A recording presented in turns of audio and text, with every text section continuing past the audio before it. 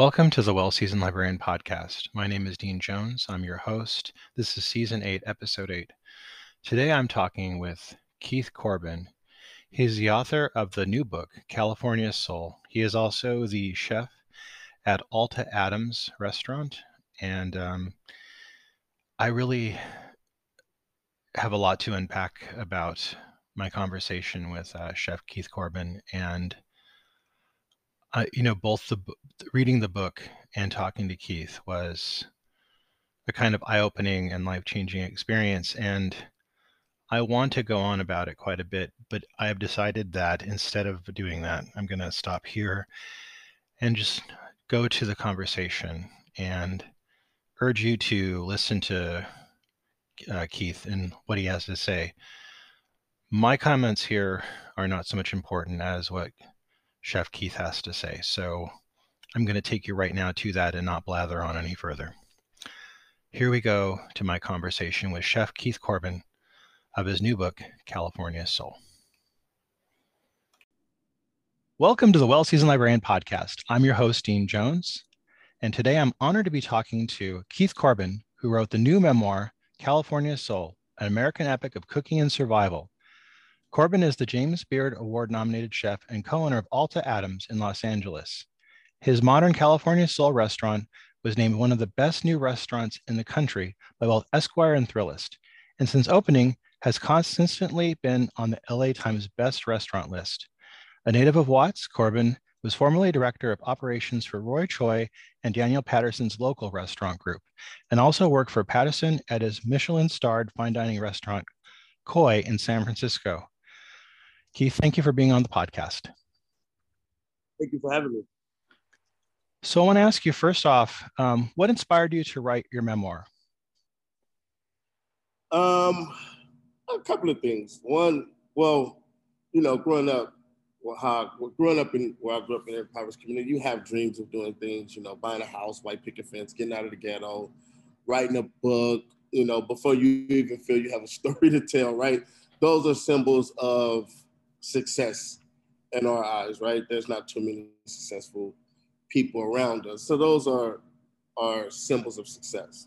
But I never believed I would have a chance to write a book. But when I did get the opportunity to write the book, it was very important for me to, one, be honest and truthful about my life up until this point, because I wanted the book to be an inspiration and, a motivation for people that were in similar situations that I was in. And I've been in many situations: drug addiction, prison, post-prison, impoverished, marginalized communities, poverty, dealing with parents on drugs.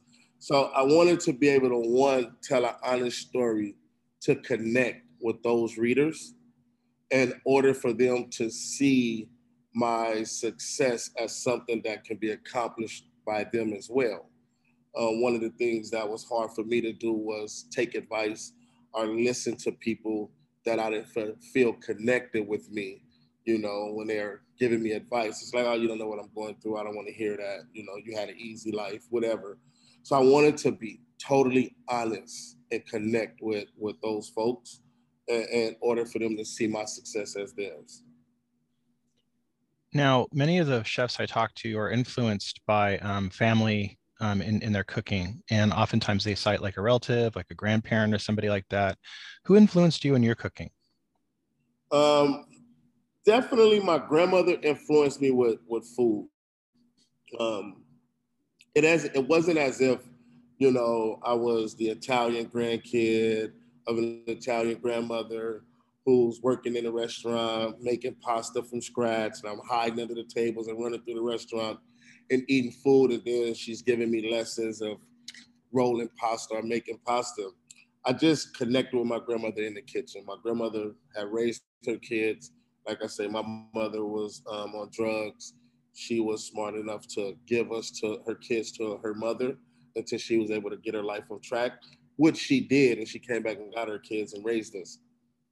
However, my grandmother would get up at 4 or 5 in the morning and spend the whole day prepping and cooking for dinner. Just really pouring love into the dinners and meals that she made. And she always made enough to feed the community or for those who were there when it was time to eat. So my love for feeding people, my love for feeding people is what I've gotten from my grandmother. There was no recipe books left behind. There was no one-on-one training or teaching on how to create or cook anything. It was that love for feeding people that that I picked up on. I can tell from reading your book that it was very important for you to be honest and upfront about things in your life, like cooking and selling drugs as a teenager. Did your publisher try and talk you out of it? Did anybody try and change the narrative, or did you have to kind of, be very strong on how you wanted this, or were they accepting of how you wanted to tell the story? I mean, again, like I was saying, when I got the opportunity to write the book, that was important for me to be honest and for me to be able to tell an honest story. And, up until writing a book, my narrative was being told by everyone else, right? And they would start at one point from prison to executive chef, this to that. They never really gave the whole story that I would give them in an interview. They just took sound bites. So it was important for me to take back control of my narrative and tell my truth, and not give this false narrative of this magic door that you come from prison, you get a job, and everything else is okay after that. So that was in the negotiation room, that I was going to be able to tell my story if we were going to go with this publishing house, and they were okay with that. Like they really was okay with that. Yeah.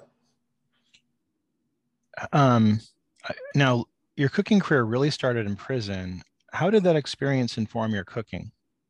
I wouldn't say that my cooking career started in prison. The kitchen has always been a theme in my life.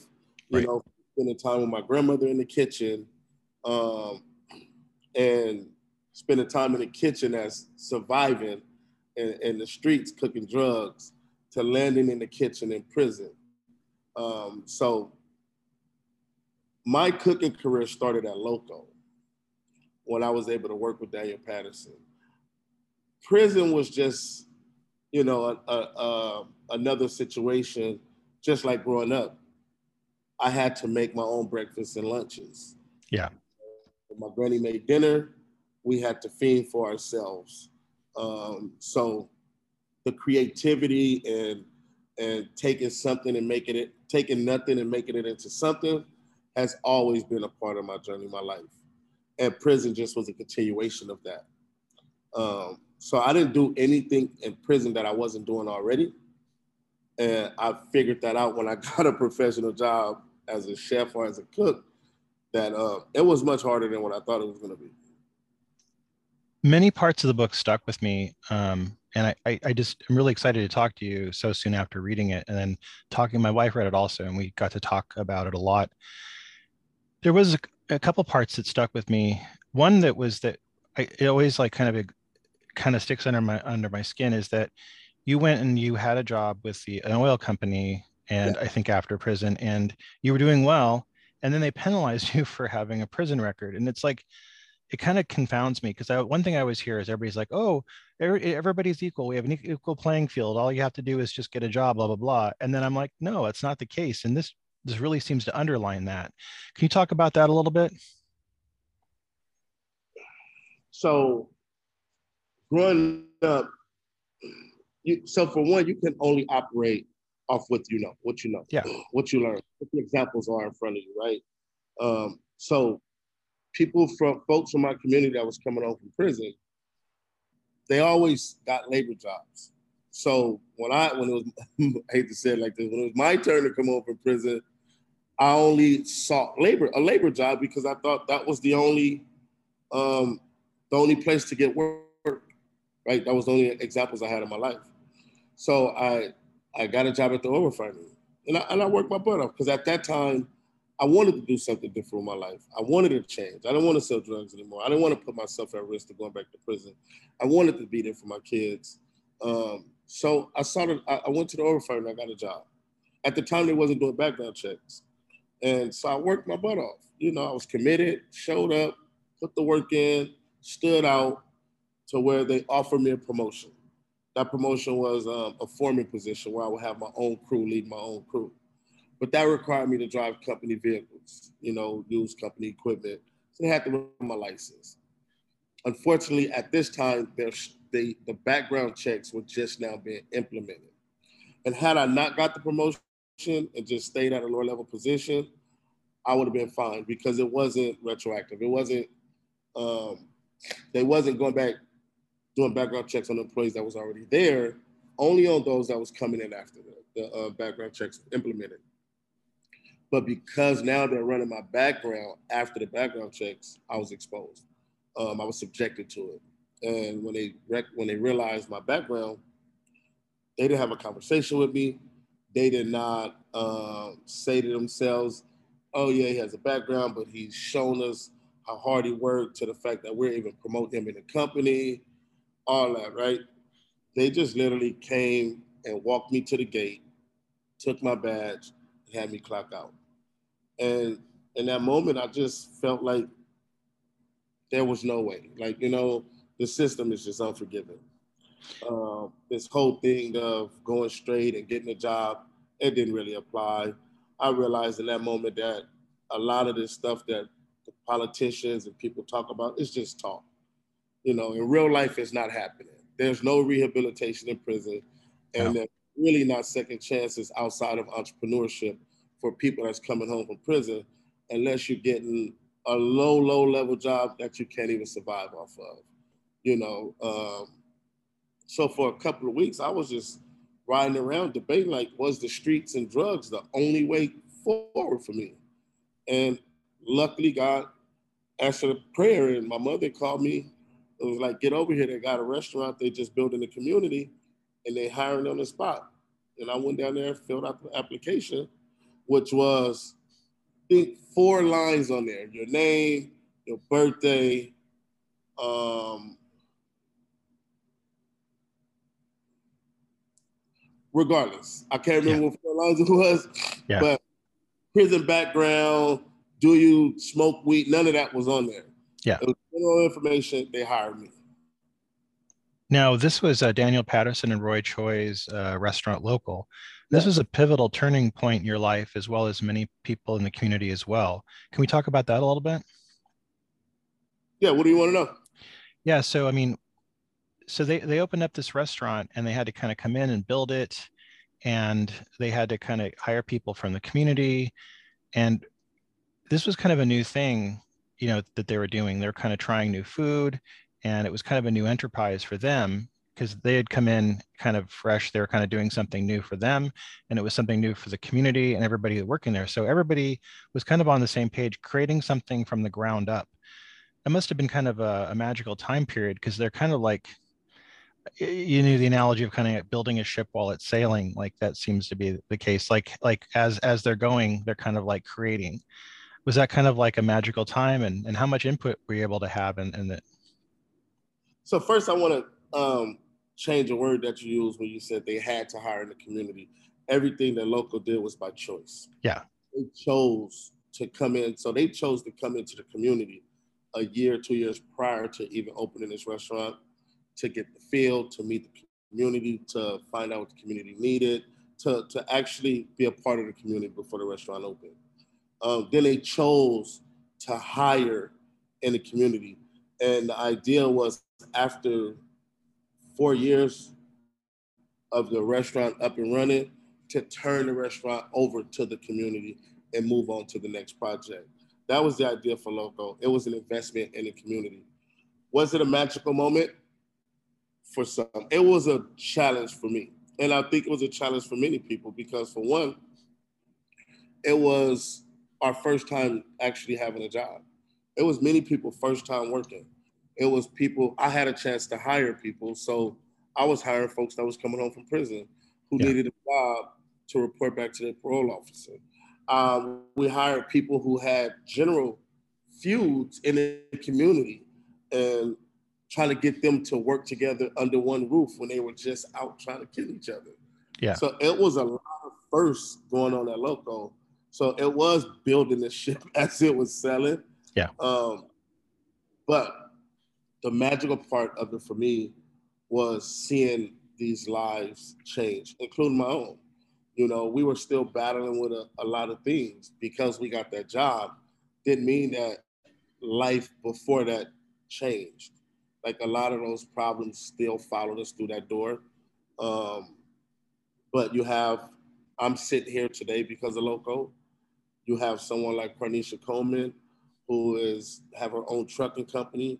You know, got her first job with Loco, and it set her on the path of so she opened her own trucking company. You have Ronald, who came home from jail and needed a job for his parole officer, who now sits as talent acquisition for Interscope, right? You have so he find talent in the community and do co deals with Interscope. You have Lamar Lamont, who has created his football program and have put many kids through college and has now successfully have one of their kids make it to the NFL. You have Corey in the Bay Area, who now has a cleaning company, has contracts with many restaurants and hire employees. So that's the magic of Loco. Like that's the magic of Loco. I named a few. Did everybody make it? No. Yeah. But there's some who made it who wouldn't have had a chance otherwise. What was some of the food that was created for Local when it started as opposed to what it evolved to over time? Like what changes were made to the food that was created when it started? So the food, so first Loco was a chef-driven restaurant that challenged fast food. So Daniel Patterson came in with the concepts of taking raw ingredients from start to finish. We did everything in Loco. We actually learned how to cook proper vegetables, proper things in Loco, do things the right way. We made chili. We made Fodies, which is a taco slash burrito street food. We made burgers where the ground beef was mixed with things like quinoa and barley and, grains. Mm-hmm. We fermented our own grains. We made our bread from scratch. Everything we made in Loco. We made everything in Loco. And then over time, we went to some of the traditional things, and we started making pizza, and we changed the burger to a traditional burger because just the community wasn't ready for that level of food yet, or that style of food yet. What was the impact that Local had on the community where it was based? It had a great impact. Like I say, like the many lives that was changed. You still have the community calling out to me, asking me, what are we going to do with Loco? When are we opening Loco back up? Like they still ask that right now. As you may have somebody driving past and call my phone and like, man, I just passed by Loco, man. And I'm just, man, when are y'all opening back up? Like what we going to do with Loco? So the community loved it. It gave a place for them to come and kick it. Network, because you had people coming to the community from outside of the community. Relationships was formed. It had a great impact on the community, like a great impact on the community. Like Loco during the height of the gang war in Watts, Loco was established as a safe haven, agreed upon on all sides. Like there was never a shot fired at Loco. There was never an incident at Loco. The community respected what we were trying to create there. For those who bought into it and wanted to be a part of it, like it was a place where you can spend 8 to 10 hours in your day and have nothing to worry about. Now you were asked to come up and open a branch of Local in Oakland here, locally where I live.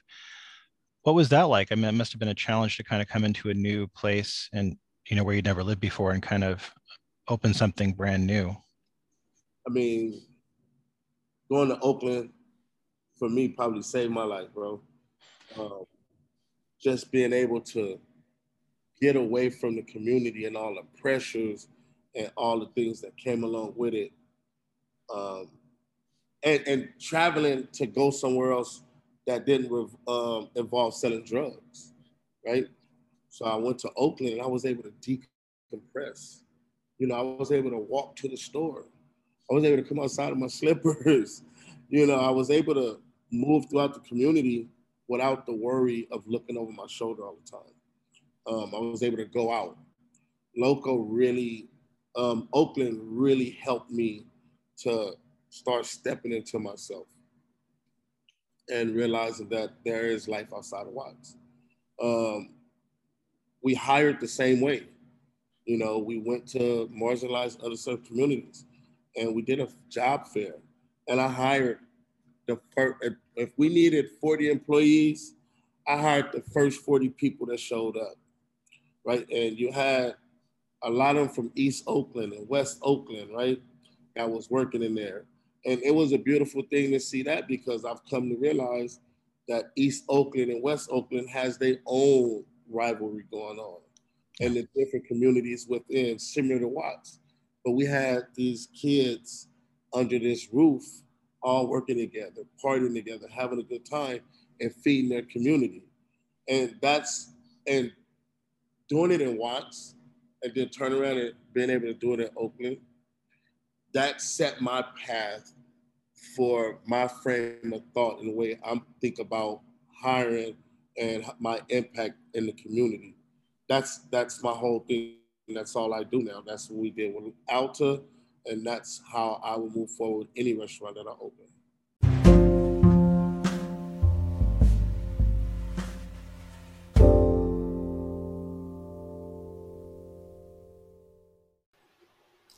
This episode is sponsored by Culinary Historians of Northern California, a Bay Area educational group dedicated to the study of food, drink, and culture in human history. To learn more about this organization and their work, please visit their website at www.chnorcal.org.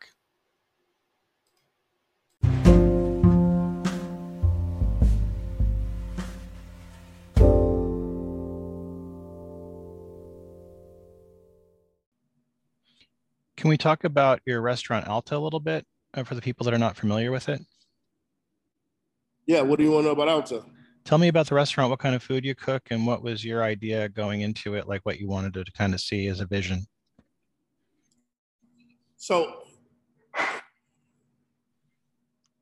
I know in LA, when it comes to soul food or comfort food or whatever, black food, you always, it just comes on a styrofoam plate, right? Working in the Bay Area, Daniel had a restaurant empire, and I was able to venture through these restaurants and pick up shifts. So I got to work with various chefs. I got to see different techniques. I got to see different dishes and different styles of cooking. And I just started to imagine what the food I grew up with would be like if I applied some of these things. The first time I went to a Whole Foods, the first time I went to a farmer's market was in Oakland, in San Francisco. And just thinking about what the food would be like if I created with these fresh raw ingredients, food that's pre-loved, you know. So I started thinking of a concept of California soul food, creating food that I grew up with that showcase the beautiful bounty that California has to offer, farm to table, dock to table. And when researching um, the diaspora and my enslaved ancestors and going back to Africa, what I was thinking about creating was totally in line with how we were, how we ate back in Africa anyway. You ate what you caught, you ate what you grew, and what grew in season, right? So I wasn't recreating the wheel. I was just taking something that was old and lost and revitalizing it. And doing so, I just took the soul food from the South and deframed it and reframed it using California ingredients, farm to table, dock to table, the multicultural influence that California has, bringing in some of those ingredients and flavors and created California soul food. Daniel Patterson is famously critical of structural inequalities that have resulted in a lack of diversity in restaurant ownership in rapidly gentrifying cities like San Francisco and Oakland. What's your take on this topic? Has anything improved? As far as what? Like just like the inequalities in restaurants, the lack of diversity in restaurant ownership? No, nothing's Yeah. improved. Yeah. Not at all. Hell no. Nothing's improved. I'm not even gonna go deep into that, but no, nothing's improved. Yeah. It took a while for you to get ownership at Alta. Why did it take so long, and what was ownership so important for you? It took so long because nothing has improved. Yeah. Nothing has improved, right? But I fought for what I believe was mine. I fought for an agreement that was made prior to opening the restaurant.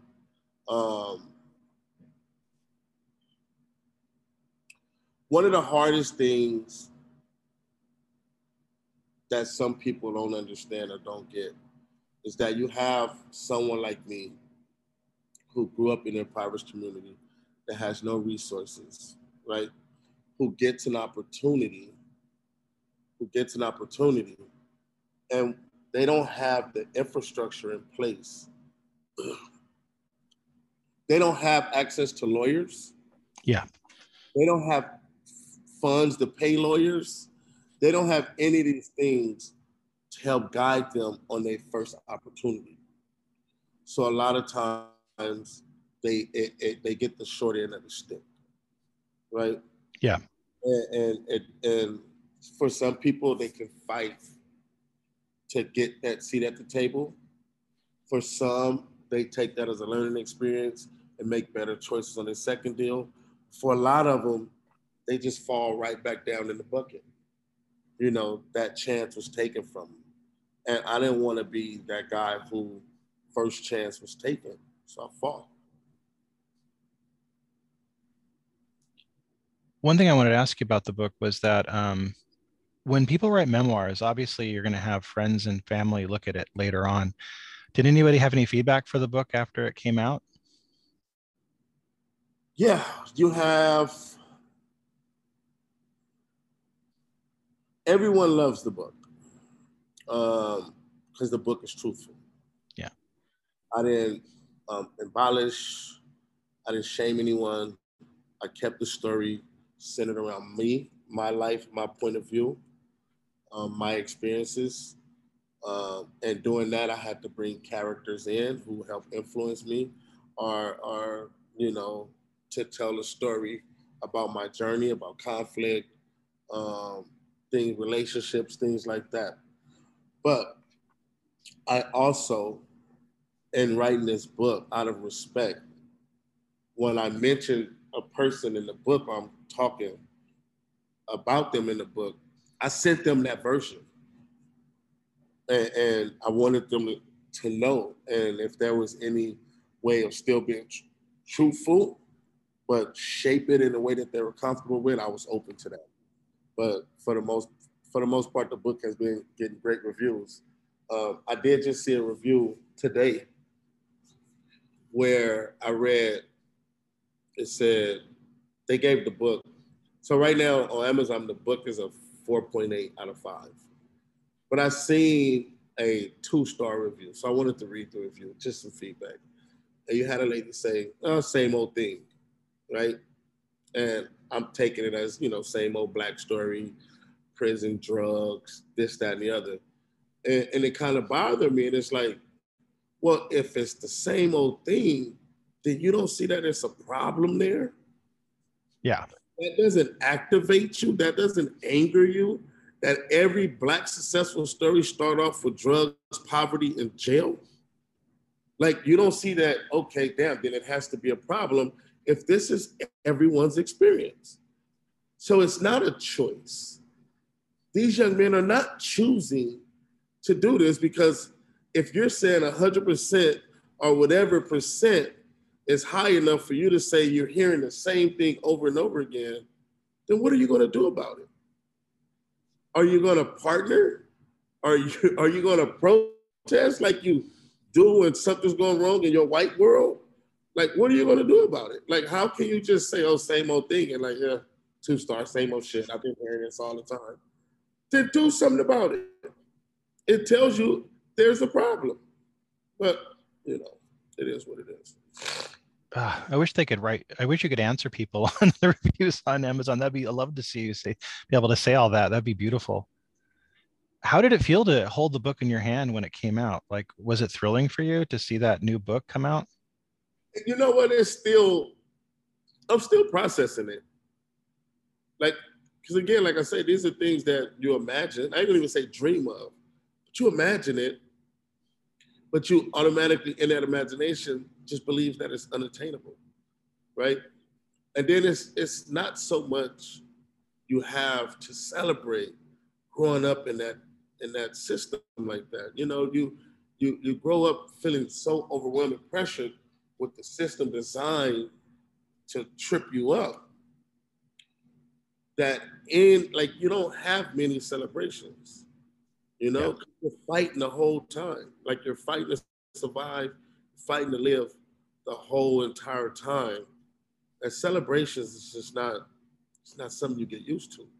So I didn't have that emotional attachment to celebration. So when we were celebrating the book, I love that everybody was proud of me, happy, we're having a good time. I just haven't had a chance to tap into that, damn, you know, Yeah. that emotion. But I'm working on it. Working on it. One thing I felt when I finished the book is that I thought, wow, I really like this story and I'd like to hear more. Maybe that's a little bit greedy of me, but or do you think you might write some more or write another kind of a follow-up to the book? So you mean to tell me you read that story and you didn't think, oh, this is the same old thing? No, I did not. I didn't. That was not me writing that review. And the thing about it is, I can get that, right? And that's another one of the inspirations on how I told my story. When I was sitting in prison, I used to read urban novels. Now, these are fiction. They Yeah. fictionalized stories, but they're modeled off of our culture, our community, you know, the drug culture, the hustle, this, that, and the other. And I would pick up the book, and right off the back, I can tell the story because I lived it. You're gonna have 4 characters, right? Yeah. Grew up together. They're hustling. One person get killed. One person goes to prison. One person tells on everybody else, and one person makes it out. You never get the story about the out. It's always that the out was good enough. That's where the story stopped. That's why it was important for me to tell the out part about how hard it is once you get through this quote unquote magic door, right? And dump all these tropes about once you get a job or once you make it out, that everything in your life before that goes away. And I wanted to make sure that I let people know that from my experience, none of that stuff goes away. And every day you have to fight for every step forward you take and for every level of success you obtain. You have to fight hard and hard and hard to hold on to that. I was standing in this kitchen preparing for dinner service when I got a call that my 76-year-old father was murdered in his car leaving a store because he was driving too slow. Jesus. Somebody was blowing a horn. He pulled over to the side. They put on the side of the car and they shot him. So that I immediately went to my car to drive out there and act crazy, like the old me. And I had to stop for a moment. I had to process it. And I had to fight hard to hold on to what I've accomplished and the lives that I was helping change, you know. And after a moment, I just calmed down and I drove to the scene and was able to identify my father's body. and go through that process, right? So I came through this quote unquote magic door still with a drug addiction. I came through this magic door in debt. I came through this magic door with a prison record. None of that stuff goes away. Yeah. Right? So just making it out wasn't good enough for me. I wanted to tell people what making it out looks like, the nuances. So for that lady, if you're listening, this is not the same old thing. No, absolutely not. It's not the same old thing. Your portrayal of addiction was the most real I've ever seen in any work. And I felt like that was intentional for you. You wanted to really have somebody kind of see the day-to-day of it and what the struggle was like. Have you heard any feedback from other people that were inspired by this? Yes. Oh man, I get my DMs flooded. I get emails. I get calls to the restaurant. People show up to the restaurant to talk to me about the book, not even to come eat. You know, I talk them into eating. But my intentions was to reach people and inspire people.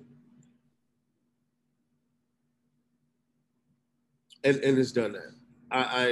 I just couldn't imagine how many people would actually reach out to let me know how the book touched them. You know, I've had a gentleman, a white guy, reach out to me and literally told me that, you know, he's an engineer, wife owns her own company, bakery. They're well off. They're fine. Has a kid, didn't grow up in an impoverished community, didn't have the struggles that I had, but he landed up in LA County Jail. And the son came home different. And he didn't ever want to talk about it, his experience. So they didn't know how to help him. But in reading this book and my depiction of LA County Jail, especially sharing what it's like to be white in LA County Jail, Yeah. gave them a starting point on how to get their child some help. Right? Like, those are the stories. You know what I mean? Like, that's what the book is for. It's not only to motivate and inspire, it's to educate people on what really is going on, the truth about these systems, the truth about the poverty, the truth about drug addiction. I wanted to let you see what my life looked like on drugs. It just wasn't about saying, yeah, I used drugs for this amount of years and I got clean. No, let me tell you what this looked like. So if you're reading this and you're thinking about it, no, you don't want to go down this path. If you're coming out of it, I want you to know I was where you were at, right? It's not just about, oh, I use drugs. You can't say, yeah, you use drugs, but you wasn't as bad as I. No, brother, I'm telling you, it was bad. So I can tell you that you can overcome it. Just take some help. Take some right people in your corner. You know, you gotta accept that help. When people extend that hand, trust them and accept that help, and you can overcome it. I want to say I hope to see more writing from you because I really love this, and I think that you've got a lot more in you. So I look forward to seeing that. Yeah, it's crazy because the publisher had asked for something else too. So are you surprised by that? Because you seem surprised by that. I mean, because it's a memoir, right? Yeah. So the memoir came out August 16th. So it's like I haven't lived enough from August 16th to now to write a second memoir. But I'm thinking about an extended version. I'm thinking about more stories from like my lifestyle. I'm thinking about how I can continue to spread the word. You know, the last thing I want is to write anything where I want people to feel sorry for me or, yeah, you know, I'm a finger at the system. Like, I have some accountability in the choices that I make, but then also the choices are limited, you know? And so just telling these stories about what it's really like for someone like me, you know, without, you know, this pity party. Well, it's funny because I thought you're a good storyteller and you're a good writer in that you really have a wonderful economy in your writing. You're really able to succinctly get to the meat of the topic and really write it with you don't have a lot of floweriness to your writing. You really kind of like have this kind of spare kind of getting down to brass tacks writing style. I want it to be as if when you read what I write, I want you to want to be transformed to that place, right? Yeah. I want it to either feel like I'm standing there telling you the story, like we're in conversation and I'm talking to you. That's important, right? I want to put you there at that time in that period, and I'm just talking to you. That's how I write. That's how I envision it because that's how I talk. I mean, there was a few times early on in the book when you're writing about prison that I had to kind of put the book down a few times because it got me in like kind of an agitated state. Was that kind of intentional? I don't know if it was intentional to get you in an agitated state. Like kind of you describe it so well. I felt like I was there, you know? Yeah. So, but it is to educate people on what's going on in the prisons. Yeah. And again, not to feel sorry, right? No. But to combat these false narratives, right? And to get people to kind of open their eyes, like, there is absolutely no such thing as rehabilitation in prison. No.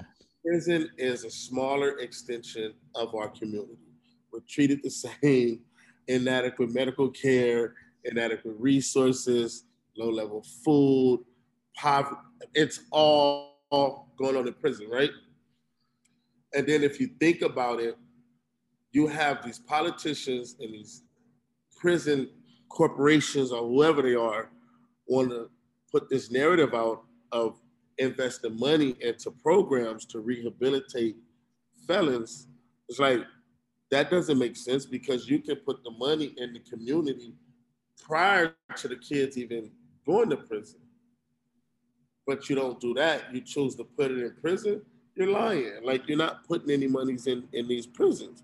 And we wouldn't want you to. I'd rather you put it in the community before the kids go to prison. But the reason they don't is because prison is big business, right? Like, you're packaging Victoria's Secret clothes. You're making the glasses that you're wearing. Those glasses you're wearing were probably framed in prison. The license plate on your car is made in prison. The bikes that your kids are riding are welded in prison. The computers that you have, the motherboards are probably put together in prison, right? Like, it's labor. You're making the highest paid job is 15 to 19 cents an hour. Like, it's big business. They don't talk about that. Prison is a business for cheap labor, period, point blank. And that's why they won't put in resources in the community to stop the prisoner pipeline, the pipeline to prison shit. They won't do that. No. Like, they're not going to do it. They need bodies in prison to fill these quarters. You got to think about it. The prison owners get paid for everybody that's in there. $1,000 a day, $500 a day, $2,000 a day, whatever it is, for every single person that's on one of those bunks. The people that own the prison gets paid for housing them by the state. And then those companies also get contracts from corporations and companies for cheap labor. It's a business. I'm so glad you wrote about that in your book because I don't think most people even know or aware of that. I know that I had an idea or inkling, but your book really kind of hammers home that idea of how much of what we have in our culture is created by prisoners. And a lot of people are just it's like an industry, like they're making money out of it. And it's a kind of a mind-blowing thing to realize, I think, for a lot of people. Your milk comes from prisoners. Your eggs, Chino Valley, anything say Chino Valley comes from prisoners. Your eggs, your cheese, your milk, all that's packed up in prisons. shipped out. Do you think that prison is an outdated construct that we maybe need to kind of do away with it and refigure it out? I mean, my belief. This is how I feel because I lived a life up against the system, and people can look at it or take it for what they want. There is a system designed to keep a class of people down, to keep a community of people down for whatever reason. You got to think about the Constitution of America was created during a time where there was segregation, where you had slaves, right? So they wrote the Constitution for one race of people to prevail and to keep another class of people down or another race of people down. We're still operating under that Constitution through modifies and addendums and all that. But overall, we're still operating off of a system that was created at a time period where Blacks didn't have any value in America. So as long as we're still operating under that, it's just gonna be what it's gonna be. It almost circles. Really... Go ahead. Sorry. Go ahead. It almost circles back to when you were fired from the job. It's punishing somebody who's already been punished. It's like an additional punishment, and it's never letting up. No, but you got to think about it like this. Okay, you go to prison, you come home from prison, and in order to get off parole, there's requirements, right? They want you to have a place to stay, constantly. They want you to have a job, right? If I can't get a job because of my prison record, then I can't afford a place to stay, and I never get off parole, right? So that lingers me that puts me in a position where I am going back to prison. I come home from prison, the requirement for me to get off of parole is to get a job. But the system is set up for me not to be hired because I've been to prison. How the hell does that work? It makes no sense. It's illogical. Because it's set up for me to go back to prison. They have to feed these. They have to keep these contracts going. They have to have bodies in there. People get paid off every time I go back to prison. People get paid. There's money made. So it's the lobbies too. Like, and this is a whole nother conversation. Yeah. But for whoever is listening, there's a system set up to keep people down, and there is a pipeline to prison system set up for profits. Keith, I've really enjoyed getting a chance to talk to you today, and I really want to encourage everybody to go out and get California Soul, an American epic of cooking and survival. Keith, thank you for being on the program. Thank you.